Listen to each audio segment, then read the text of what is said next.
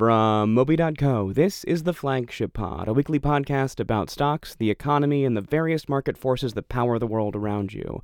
As always, I'm your host, Peter Starr, bringing you this time something a little bit different. We've had a lot of technical difficulties here at Moby.co. Our episode last week, which was posted live on Discord, got completely corrupted, so it's basically lost forever. And meanwhile, we really wanted to get an episode out this week, but unfortunately a lot of circumstances prevented our CEO, co-founder, and chief analyst Justin Kramer from being able to join us for our usual conversation. It's still a really pivotal moment in the economy, though. Like, we're just missing out on 2 whole weeks of really important news. So instead of hearing the usual conversation, you're about to listen to about 25 minutes of my sonorous voice very calmly and methodically describing to you all the things that have happened since round about the end of July. We're going to actually have a variety of guests coming in August. It's not just going to be me and Justin talking anymore. We're trying to diversify, but we're going to kick that off with perhaps the most interesting style of podcast, which is just one guy talking. So let's just go ahead and get into it. I don't want to go too long on the description here, and so I'm going to break this down in terms of understanding what's happening in our economy right now, because what we're seeing is a very pivotal moment, right? We're seeing some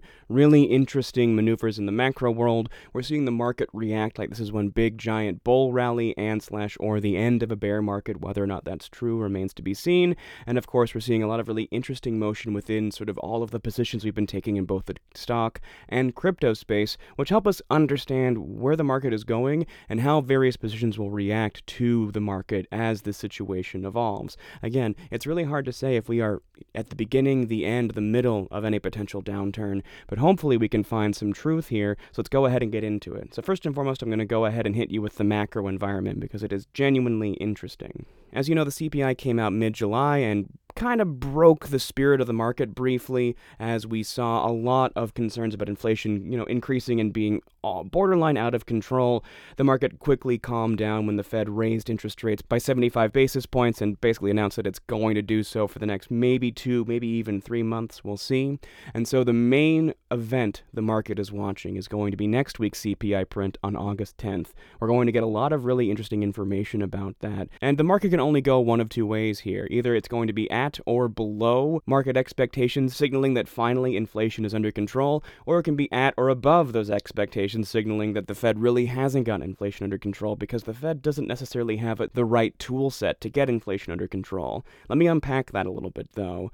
Again, what we're seeing in this very bizarre macro environment is a situation where we have basically 2 economies. Inflation is broad-based only because every single necessity on Earth is getting more and more expensive thanks to supply chains and an energy crisis and the war in Eastern Europe. So what we have here is every single necessity, food, shelter, energy, that sort of thing, becoming more and more expensive, but consumer spending not necessarily going down, which means that while inflation looks broad-based, it's entirely supply-side, which is difficult because the Fed manages demand-side inflation. This is why last week we saw the stock market actually briefly go down when we had a strong positive jobs report. This is one of the central contradictions within us trying to fix the economy with the tool set we have. A strong jobs report means that wages are going to go up, which means that people are going to be spending more, and the issue with inflation is that if we spend more on top of things being more expensive, prices will go up even more, which means the Fed may have to become even more hawkish, which is why the huge fracture point is coming on August 10th when we see that CPI. The head fake about July's CPI report is that it's data for June, right? And in June, gas prices were at almost their absolute highest. And from the end of June through all of July, we saw gas prices go down significantly. And so if this thesis, the whole thing about inflation being entirely supply side and very little to do with monetary supply, is correct, we're going to see CPI drop not significantly, which will give the market confidence. If inflation is going up despite energy prices going down throughout the course of July, that will spook the absolute bejesus out of the market and we will resume bear territory. So huge pivotal moment coming on August 10th, which gives us a huge pivotal moment on August 10th when we release that CPI information. And of course, I am genuinely hoping that I'm getting that date right in my notes, because again, we are in this interesting situation where the market is rocketing back up, wages are going back up. The market is essentially priced in what they think inflation is going to be. And if the market's correct, that's genuinely a good thing. It means the economy got a little too hot when we recovered in 2021. We shed a lot of that heat, and now we'll be able to stabilize. Because most of the decline that has already happened has happened in the tech sector, where people just were completely flush with cash by the end of 2020 and throughout 2021. Overhired, all of the big tech firms And most tech firms, frankly, have shed, 5 to 20% of their staffs. So, and this is compounded by earnings season that happened 2 weeks ago as well, which was a very interesting conversation Justin and I had on a now lost episode of this podcast.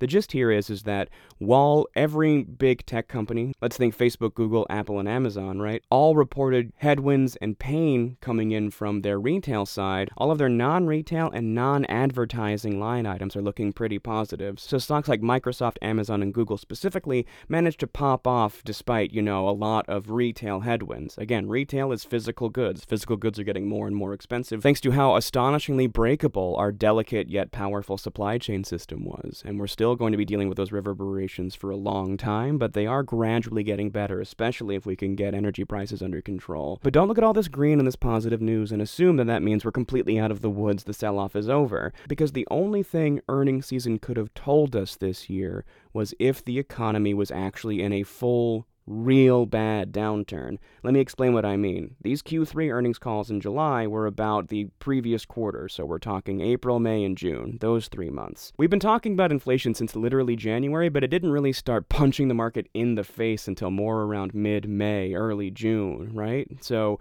when we look at the inflation pressures driving down revenue at these companies, we're not going to see that information until Q3 earnings calls that are going to happen in or around October, maybe even the beginning of November for some firms. And that's going to be the real key to see if this is a full-on, real bad extended recession or if this was just a real quick correction. So it's all coming to a head. October is the month. If we got bad news in July, if we got bad news in April, that was going to tell us that, we're in a really bad downturn.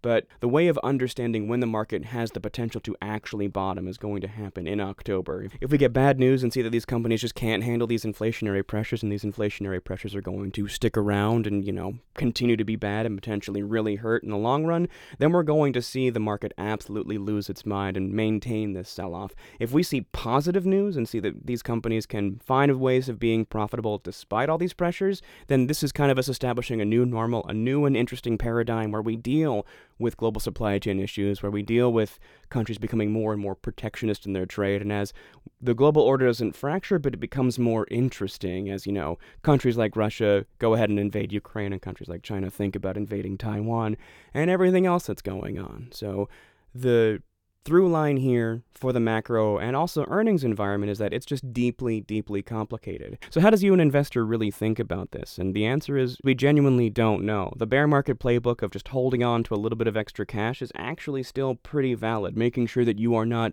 YOLOing into any particular position. No one can predict the bottom. The bottom may still actually not be here. We may see market overreact to bad CPIs and bad earnings in October and drive the S&P all the way into the 37s and the 36s, right? But if the bottom's already passed, like if Bitcoin's lowest price was 1,700, if the S&P's lowest point was in the 3,700s, that's still fine. But you can wait until October to get a little bit more aggressive if you're, capable of it. Keep your positions open now. Keep dollar cost averaging into positions you love the most, right? And stay the course, so to speak, because it's a really interesting moment to be investing, but the only mistake right now is to either A, not invest, or B, be a forced seller. So keep to the middle of the road. This is not financial advice, but this is how our analysts are thinking about playing it right now. So we're still going to be putting out stock picks, but you're going to see us a little bit avoid retail and e-commerce for a bit as physical goods maintain their sort of very expensive edge, and think more about services, think more about industrial plays, think more about utilities. Of course, there are some physical goods that feel a little bit inflation-proof just based on the kinds of markets they serve, so look forward to a report we're doing on Chipotle later this month. If you are an older subscriber of Moby.co, I really hope that you jumped on our chief analyst Justin Kramer's position in DraftKings, because that was clearly just being oversold, and after their latest earnings report is just beautifully popping off. We're going to be updating our price target on DraftKings momentarily as we enter into football season, which is not as big of a sports betting phase, but as more adoption hits, things are looking pretty sick at DraftKings, frankly, as, sports betting really starts to take a hold here in America. But at the same time, while we're not really talking about physical goods and retail just yet, remember that these retail pressures are going going to be very short-lived. It's one of those things where the supply chain machine is not going to be broken forever. We are going to gradually get a handle on this. We're going to gradually get a better handle on the COVID-19 pandemic, avoid shutdowns, and get ships, moving back in the right direction, especially as energy price inflation gets under control, as refining capacity goes up here in the U.S. We need to find different ways for the global machine to keep running. Regardless, the whole point of that tangent is that these retail pressures are temporary, and so if you, feel very confident about various retail plays, if you feel confident that Walmart can come back from being 8% down, if you feel confident about Amazon being massively discounted by just how expensive its e-commerce business is worldwide compared to how ludicrously profitable AWS is, by all means go for it. Understand that you are a long-term investor, not a short-term investor.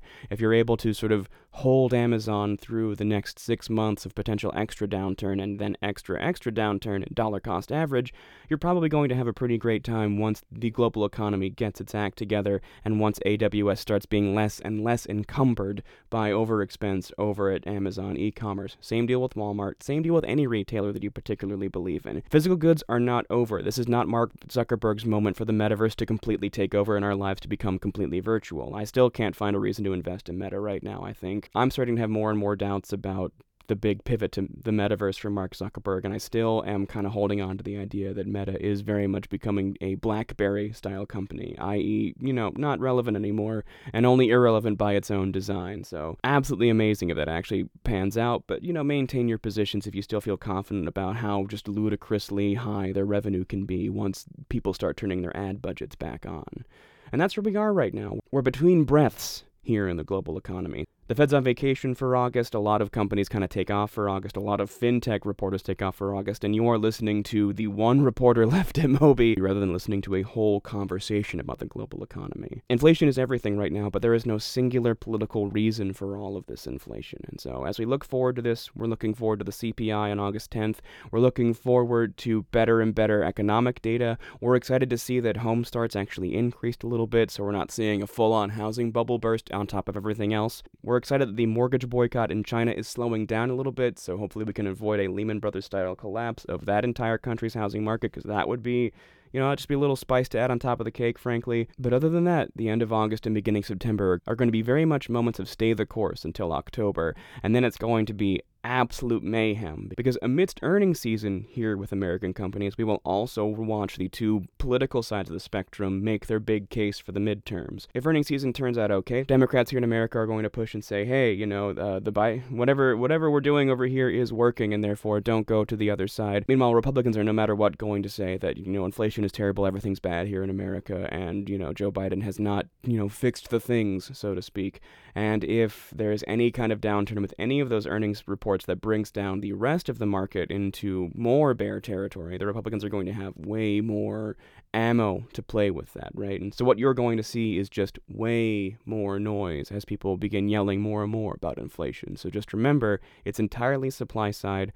Our entire economy can only really be shifted on the demand side of the equation, easily, I should say. There are ways to help with supply-side inflation, but they're difficult and a lot of times can make the problems worse than they actually are. So what you look at is just a bunch of question marks, really, as our global system reacts to very, very difficult supply-side inflation. But just understand, you are about to hear a lot more about monetary policy as the months go on, as the heat for these midterms kicks off, because the Republicans see an opportunity to set the stage for taking power back in 2024, and they're going to fight like hell for it, and the Democrats, want to maintain the power they have and at least push some sort of agenda forward, although both parties are kind of fractious on internal party lines. And this is not a political podcast, so that's as far as I'm going. I'm trying to give you facts here as much as possible. The market is inherently political, but we try to give you just, facts, figures, and those kind of very dispassionate narratives so we don't get clouded by what is ultimately a very noisy political moment. Politics more obfuscate than anything and get your emotions more involved than they necessarily need to be as you think about the market. So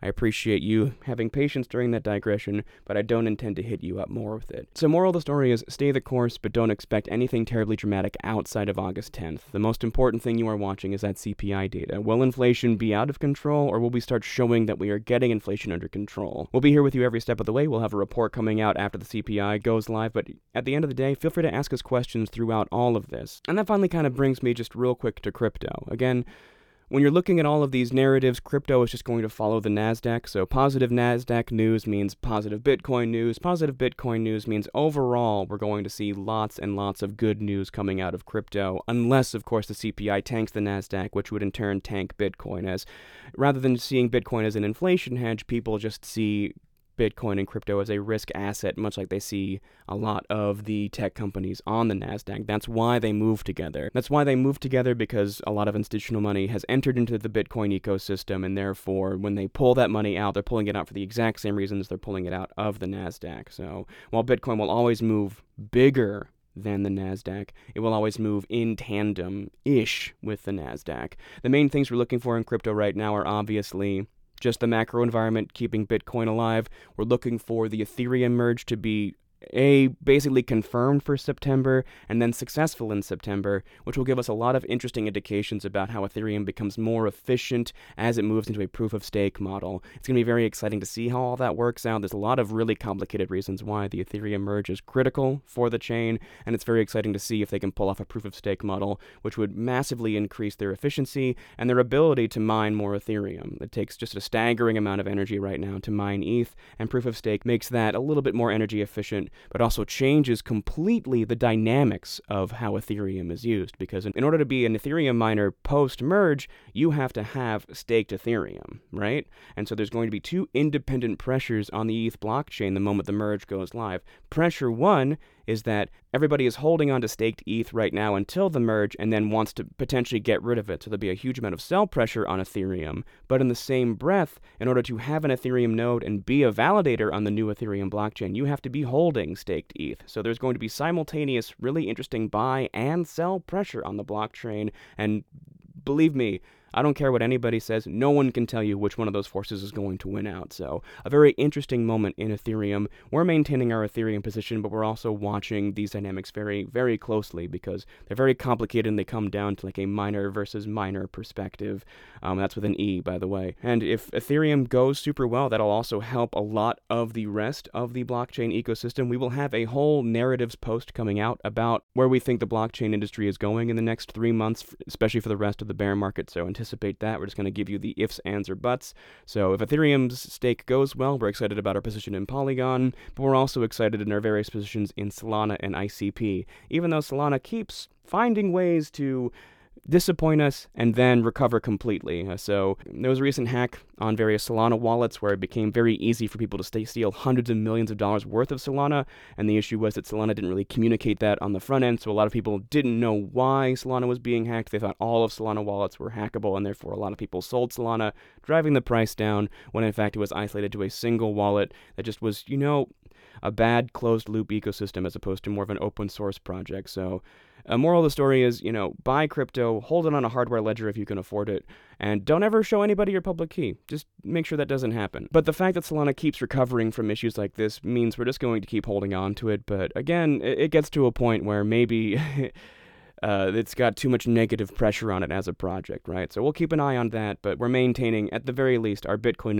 and Ethereum positions, and we have some interesting ideas about various altcoins, specifically potential Ethereum competitors, just in case the Ethereum merge doesn't go well, or in a more positive version of the crypto universe where there are going to be multiple layer 1 blockchains. Like Ethereum and Solana both have long-term sustainability, along with a new project we like called the Internet Computer Protocol by Dfinity. If you're a member of Moby.co, you can read more about that, over at Moby.co. Check out our app. Otherwise, if you're still listening to this, thank you. You're an actual saint. If you like this style where just one person talks for this level of time, please let us know. Hit us up over on Discord. Email us at hello@moby.co. Any way you can tell us really helps, because it's actually very interesting to see if this style is palatable to our audience, because that would open up us doing a lot more live streams where we would go live on TikTok and myself or one of our analysts would just talk about their top level thoughts about the market day by day by day, and that would make various algorithms happy. And if it would make you, our audience, happy too, it's kind of a no-brainer then. So we would love to hear from you about that.